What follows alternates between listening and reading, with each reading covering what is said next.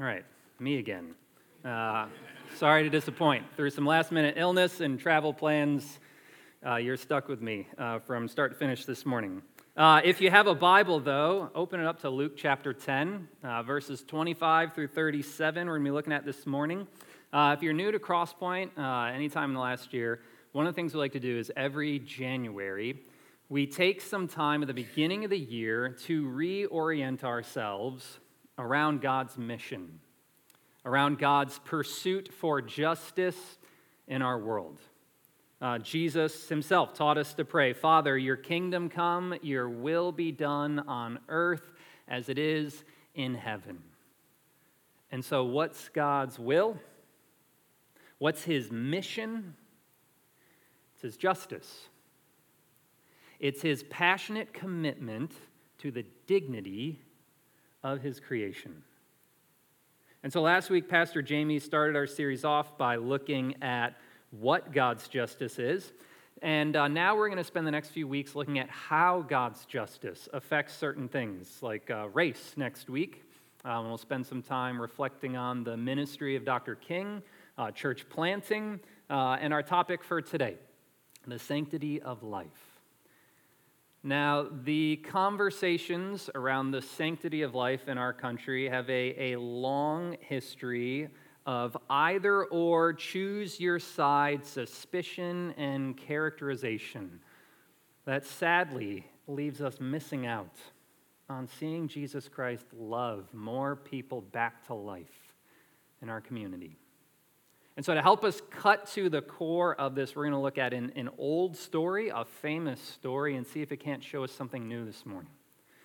So follow with me as I read Luke chapter 10, starting in verse 25. Luke writes, on one occasion, an expert in the law, a lawyer, stood up to test Jesus. Teacher, he asked him, what do I have to do to inherit eternal life? What's written in the law? He replied, how do you read it? He answered, love the Lord your God with all your heart, with all your soul, and with all your strength, and with all your mind, and love your neighbor as yourself. You've answered correctly, Jesus replied. Do this, and you'll live. But he wanted to justify himself. So he asked Jesus, and who is my neighbor? In reply, Jesus said, a man was going down from Jerusalem to Jericho when he was attacked by robbers. They stripped him of his clothes, beat him, and went away, leaving him half dead. A priest happened to be going down the same road, and when he saw the man, he passed by on the other side. So too a Levite, when he came to the place, saw him and passed by on the other side. But a Samaritan, as he traveled, came where this man was. And when he saw him, he took pity on him. He went to him and bandaged his wounds, pouring oil and wine on him. Then he put the man on his own donkey, brought him to an inn, and took care of him. The next day he took out 2 denarii, enough to cover him for 24 days, and gave it to the innkeeper and said, look after him. And when I return, I'll reimburse you for any extra expense you may have. Which of these 3 do you think was a neighbor to the man who fell in the hands of robbers? The expert in the law replied, the one who had mercy on him. Jesus said, go and do likewise.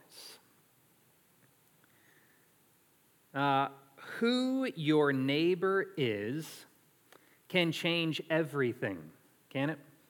When Beck and I lived in Boston, we were in the city. It was street parking only. And in the winter, if you left for work in the morning, before the snowplow came, he would come by and completely bury your parking spot in snow. It was useless. It was gone. Forget about it. You were walking blocks to get home.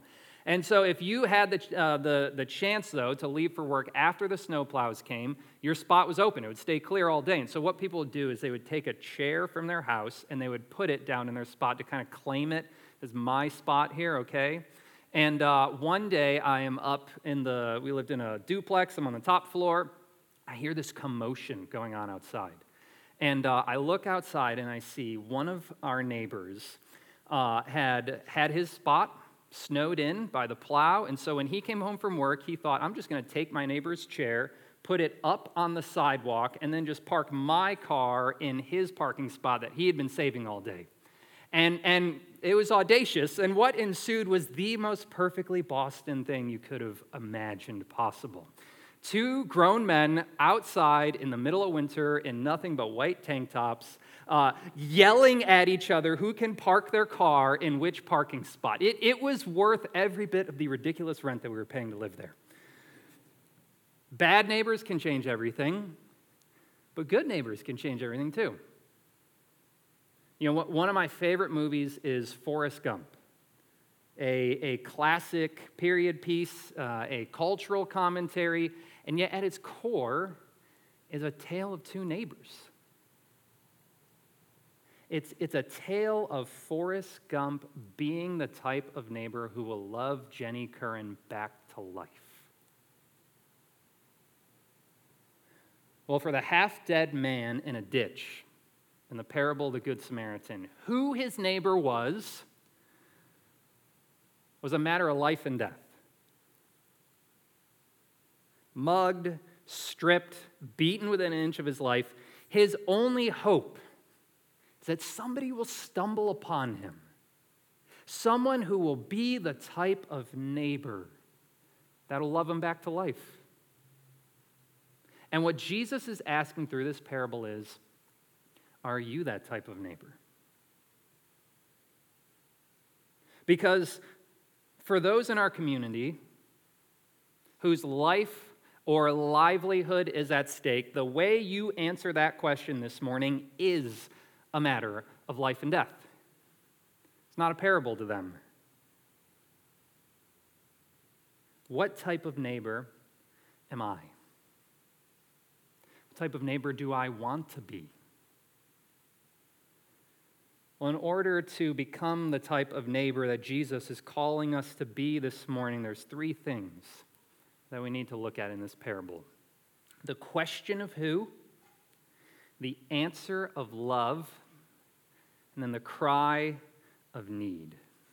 So first, the question of who. This famous parable all happens because, as Luke writes, on one occasion, a lawyer, an expert in the law of the Bible, stood up to test Jesus. What do I have to do to inherit eternal life? And Jesus says, well, you're the expert in the law. You're the subject matter authority on this matter. What does it say? And the man replies by quoting two Old Testament verses. He says, love the Lord your God with all your heart, soul, strength, and mind, and love your neighbor as yourself. And Jesus says, yep, you got it. Do that perfectly, and you'll live.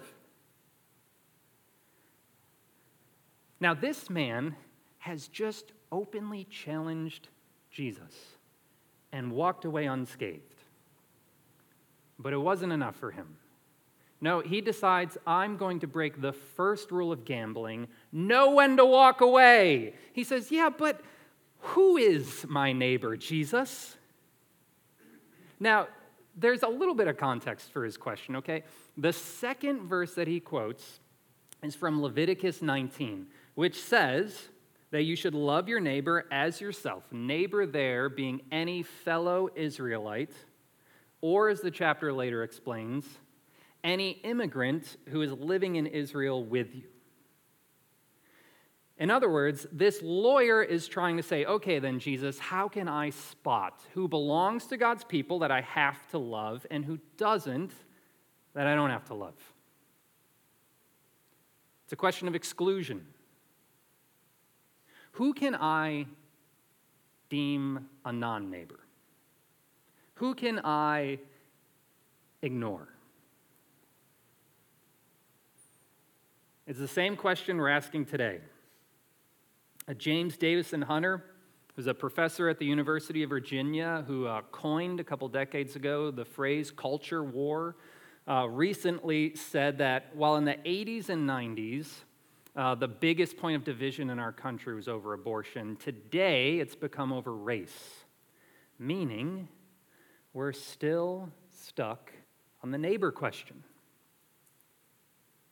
We're still stuck on this lawyer's reply, yeah, but who is my neighbor, Jesus? Only for us, it's not so much a debate that we have between us and Jesus, but between ourselves. Who do we have to stick up for? Who do we have to sacrifice for? And though we would never state it this plainly, who can we ignore? Well, there's this spectrum that we all fall on of how we answer that question. And broadly in our culture, you kind of put it this way. On one far end of the spectrum, there are people who are more politically conservative, who are more concerned with life inside the womb. And then down on the far end of the other side of the spectrum are people who are more politically liberal, who are more concerned with life outside the womb. And the two ends cannot meet on this neighbor question. People at the furthest end of the conservative side might say, well, I would care for the poor, but didn't they kind of bring this on themselves? And if a poor person's overweight, maybe they say, well, they don't look like they're starving. I'd give them money, but they'll probably just use it on drugs. And shouldn't we just be caring for Americans anyways? I mean, who knows? Is this person even here legally? And people far down on the liberal end of the political spectrum look at something like abortion and say, oh my goodness, that is so oppressive. I mean, what about the woman's choice? It's her body. And do you know how much of a risk it is for a mom to deliver a baby? And is a fetus even a person? I mean, biological life, yes, but does it deserve rights just like I deserve?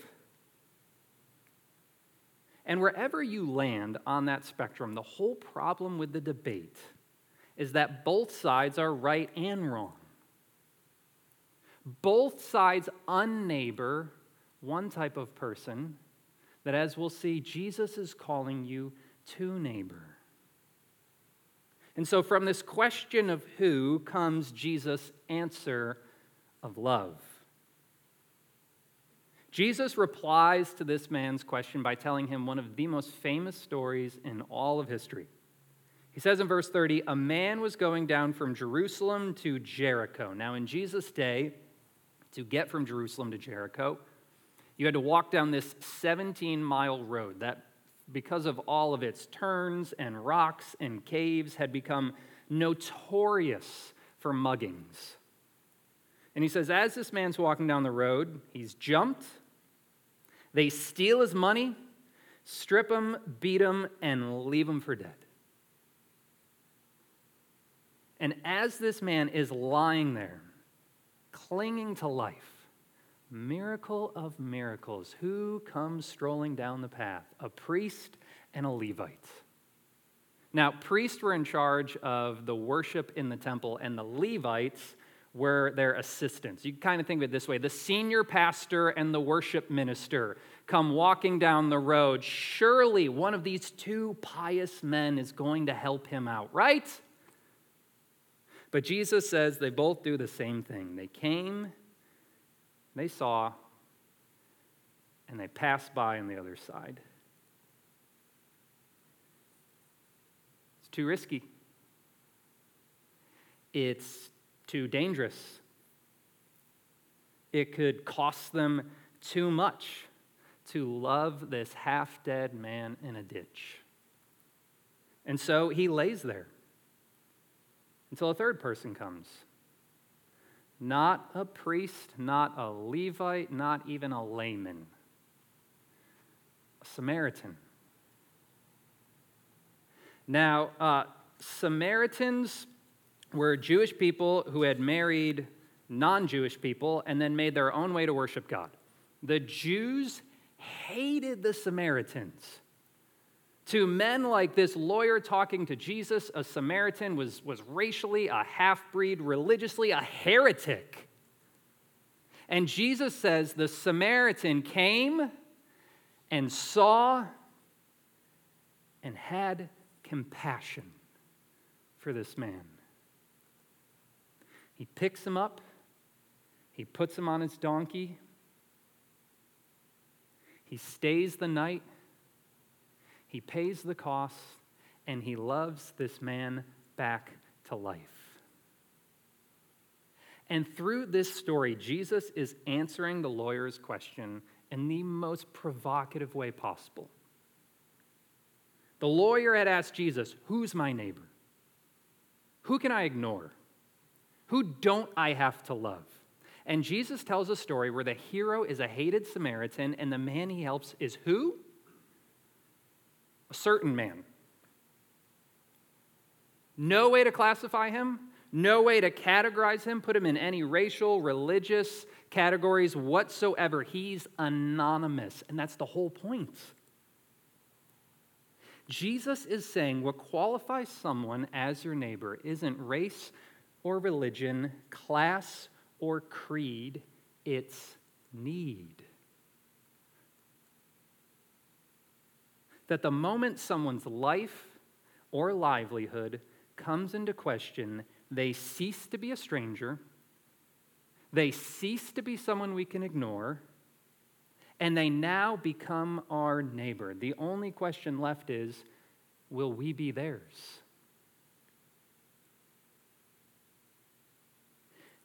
And Jesus' answer of love here is a challenge to both sides of the neighbor debate that we're having right now. See, maybe you're on the far end of the politically conservative spectrum, and the poor, the immigrant, the oppressed have become a non-neighbor to you. How much have you let Jesus interact with the reasons you give to ignore them?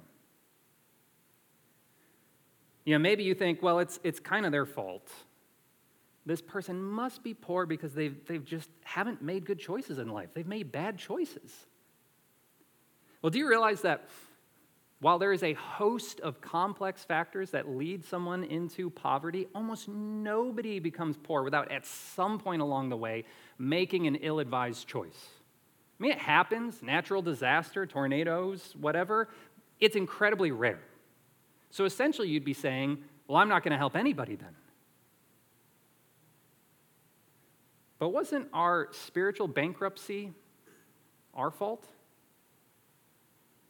I mean, how happy are you that God didn't say, I would have sent my son Jesus, but it's kind of your fault? No! Or maybe you think, they're not starving. I mean, they got a car, they got a TV that's nicer than mine. Maybe they don't look like they're, skipping meals. I mean, the man in the parable, he's half dead, all right? He's clinging to life in a ditch. They're not. Well, do we wait until we're literally starving to meet our needs? Is anybody going to leave here today and just go through the day until you're almost about to collapse in hunger before you open up the cupboard? No.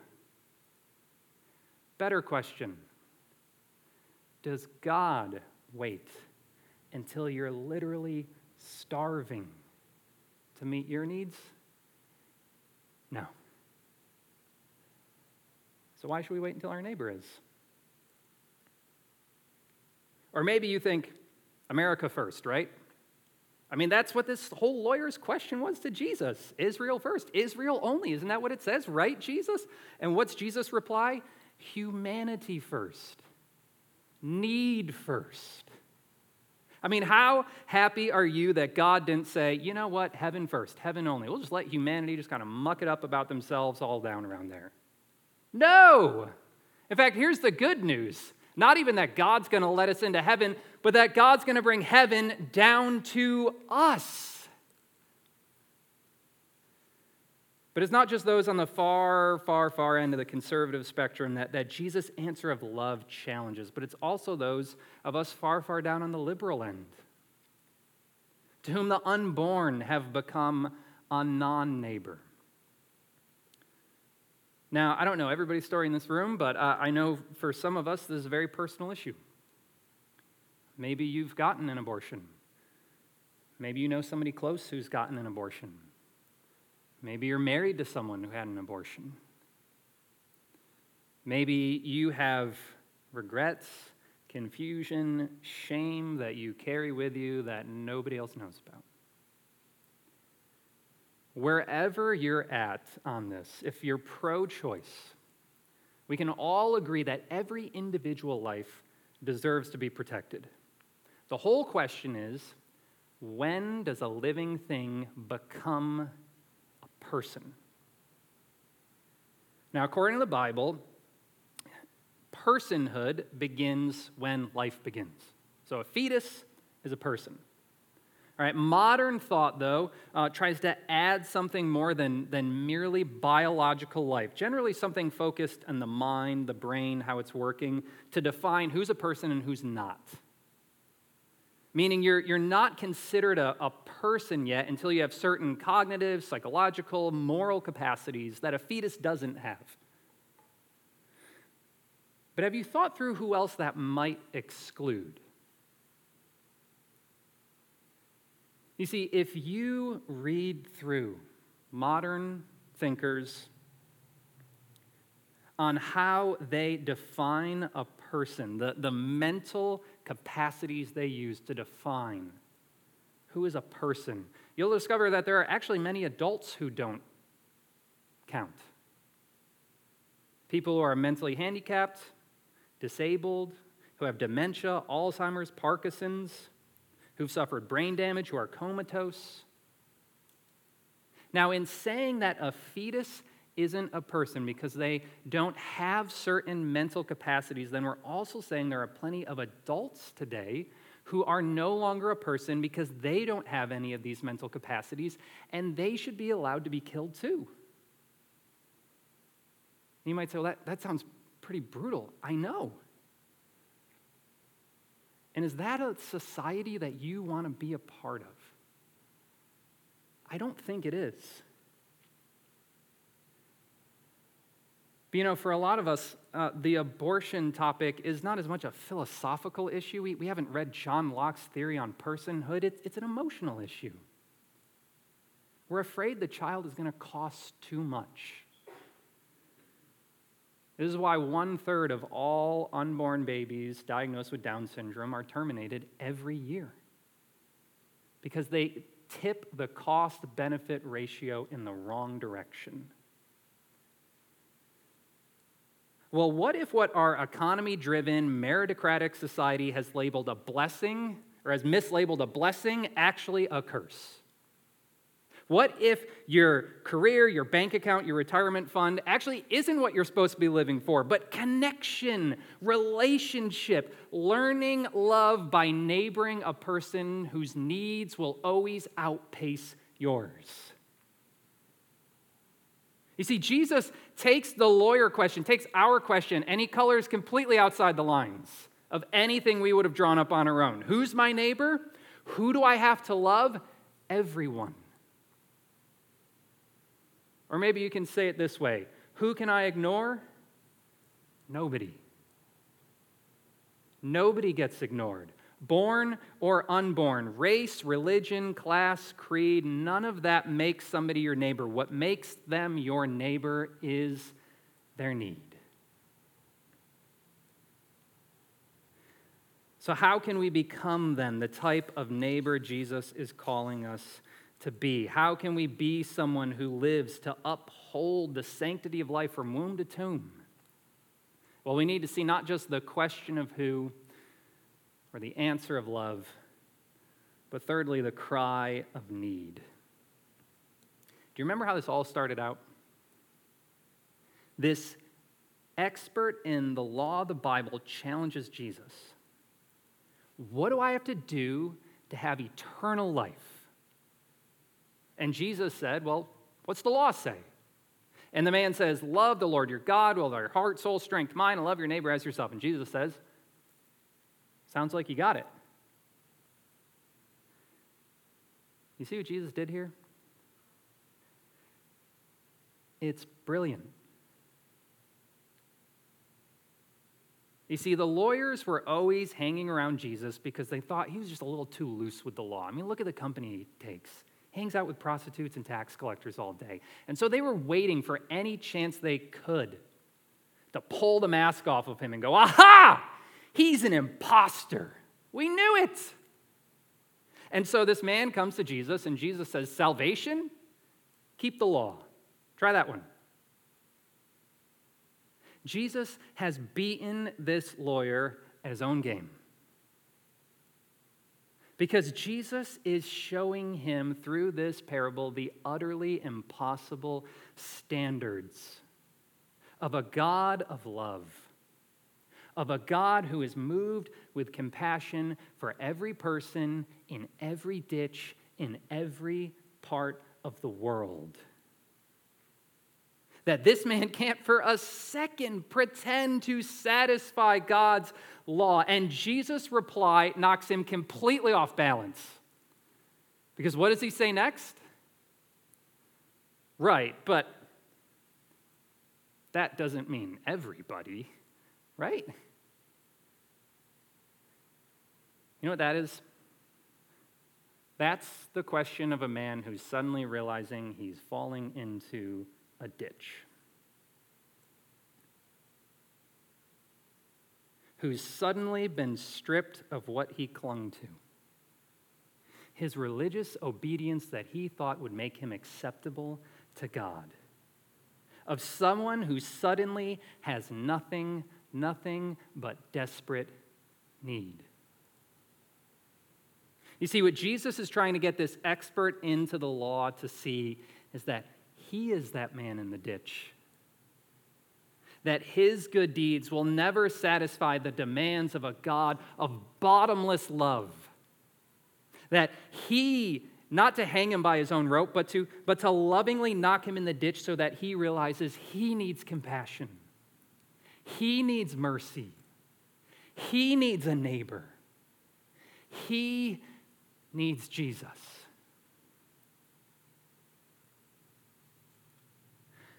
And the only way that we will become the neighbor that Jesus is calling us to be is when we let him lovingly knock us in the ditch too. When we realize that we will never be able to satisfy the demands and the standards of a God of every person, all people's love. When we own that there are people that we non-neighbor, that I ignore, that we remove from the fraternity of humanity and relegate to the caste of insignificant. When we own that even when we show mercy and care for the vulnerable, it is shot through with selfish motivations.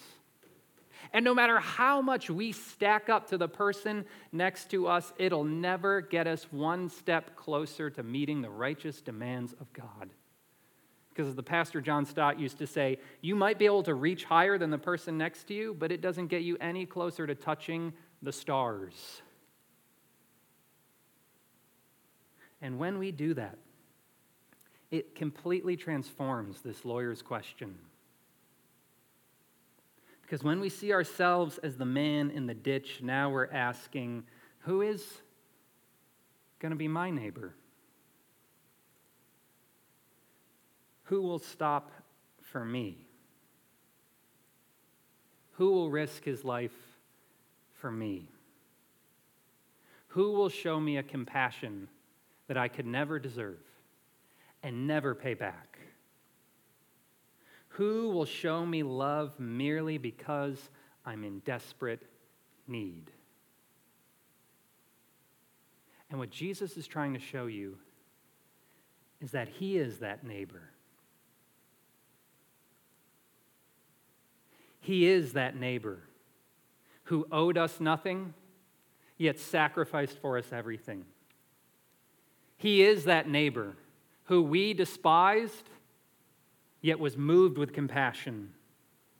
He is that neighbor who touches our wounds, who carries us home, who stays the night, who accepts the cost and pays the price without ever wanting a penny in return. who didn't just risk his life to stop on the side of the road, but gave up his life being nailed to a cross, where he was stripped so you could be clothed, where he was wounded so you could be healed, where he lost his life so you could inherit life, where he was left for dead so you could rise from the dead. Do you see? Jesus is the true neighbor, the great Samaritan, the one who didn't just come, see, and pass by on the other side, but came, saw, and was moved with compassion to die on a cross for those who walk past the poor, disregard the immigrant, downplay the oppressed, or terminate the unborn. All to offer to us the unprovoked mercy of God that loves you back to life. And so this is how you become the neighbor Jesus is calling you to be. This is how cold lawyers become compassionate Samaritans. This is how you become someone who loves back to life the unborn, the poor, the immigrant, the oppressed, regardless of race, religion, class, or creed. You realize you're that half-dead man in the ditch, calling out, "Who's my neighbor?" And you hear Jesus Christ with his dying breath say, "I am. I am." Now, will you be one too? Let's pray.